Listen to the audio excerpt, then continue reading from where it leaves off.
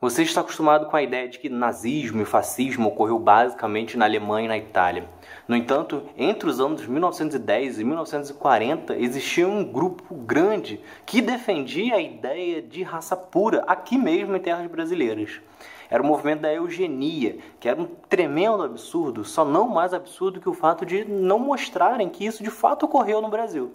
É Pilatos lá na Bíblia quem nos diz, e também faleceu por ter pescoço o infeliz autor da guilhotina de Paris. Para começar, a eugenia vem do grego e quer dizer bem-nascido.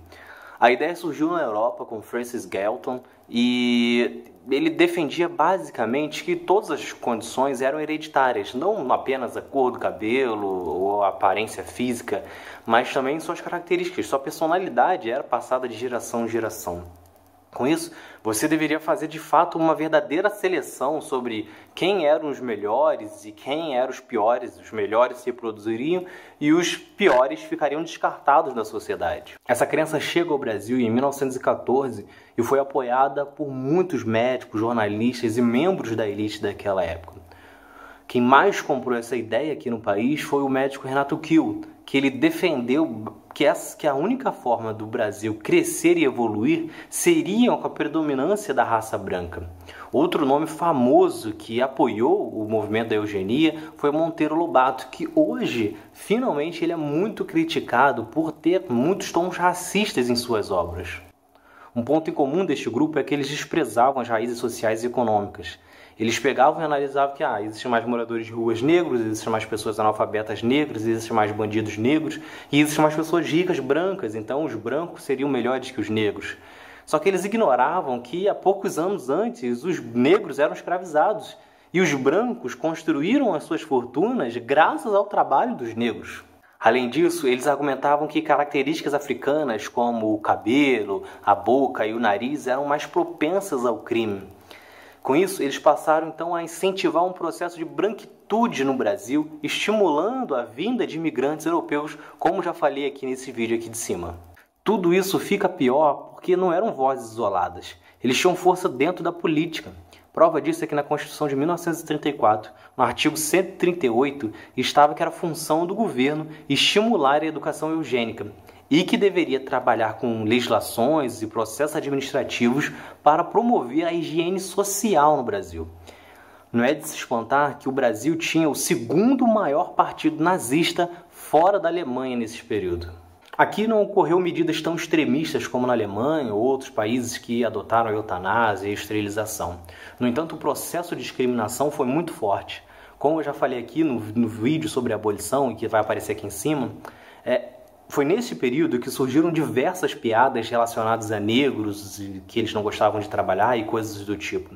Foi nesse período também que surgiram diversos concursos de beleza, na qual o único objetivo era colocar que o padrão de beleza aceito pela sociedade eram de pessoas brancas. Então, concursos desde crianças a adultos, eles resolviam promover para que o vencedor fosse sempre uma pessoa de pele branca, cabelo liso e olhos claros, coisas que você vê até os dias de hoje. Tanto que é raro você ver publicidades ou qualquer forma de promoção utilizando negros ou utilizando até mesmo pessoas que fogem desse padrão criado ainda na década de 30. O país, devido a esse movimento eugênico, ele também fazia de tudo para marginalizar os homossexuais, excluir da sociedade pessoas com deficientes, além de ser extremamente machista. Prova disso é que até a década de 30 as mulheres sequer poderiam viajar sem a autorização de seus maridos, assim como não poderiam votar e ter outros direitos que possuem hoje. Vale lembrar que nesse período o Brasil estava sendo governado por Getúlio Vargas, que havia dado o golpe em 1930. Futuramente falarei aqui sobre Getúlio, pois ele tem muitos aspectos positivos no seu governo, porém sobre esse tema específico ele era muito prejudicial. Afinal, ele tinha uma admiração pelo governo alemão, ele tinha diversos acordos com a Alemanha nazista, e tanto que ele mandou várias vezes representantes da política brasileira para aprender sobre a política de Adolf Hitler. Tanto que ele adiou o máximo possível se posicionar na Segunda Guerra Mundial, fazendo isso apenas em 1942, 3 anos depois do conflito, e só fez isso porque submarinos alemães afundaram um navio mercante do Brasil. E foi exatamente a Segunda Guerra Mundial que fez com que o movimento eugênico perdesse força. Afinal, Foi Adolf Hitler que, absorvendo as ideias que ele havia visto nos Estados Unidos, implementou na Alemanha, perseguindo povos, excluindo os deficientes físicos e focando na reprodução de pessoas apenas de casais tidos como mais evoluídos. Ainda existem muitas pessoas racistas e xenofóbicas pelo mundo, mas com o passar dos anos, algumas delas perderam a coragem de falar isso com todas as letras. Embora nos últimos anos esse movimento tenha voltado a ganhar força e as pessoas estão cada vez mais defendendo seus preconceitos como se fossem coisas naturais. Se você gostou, se inscreva, ative as notificações e quem preferir apenas ouvir o áudio, estamos lá no Spotify também. Valeu!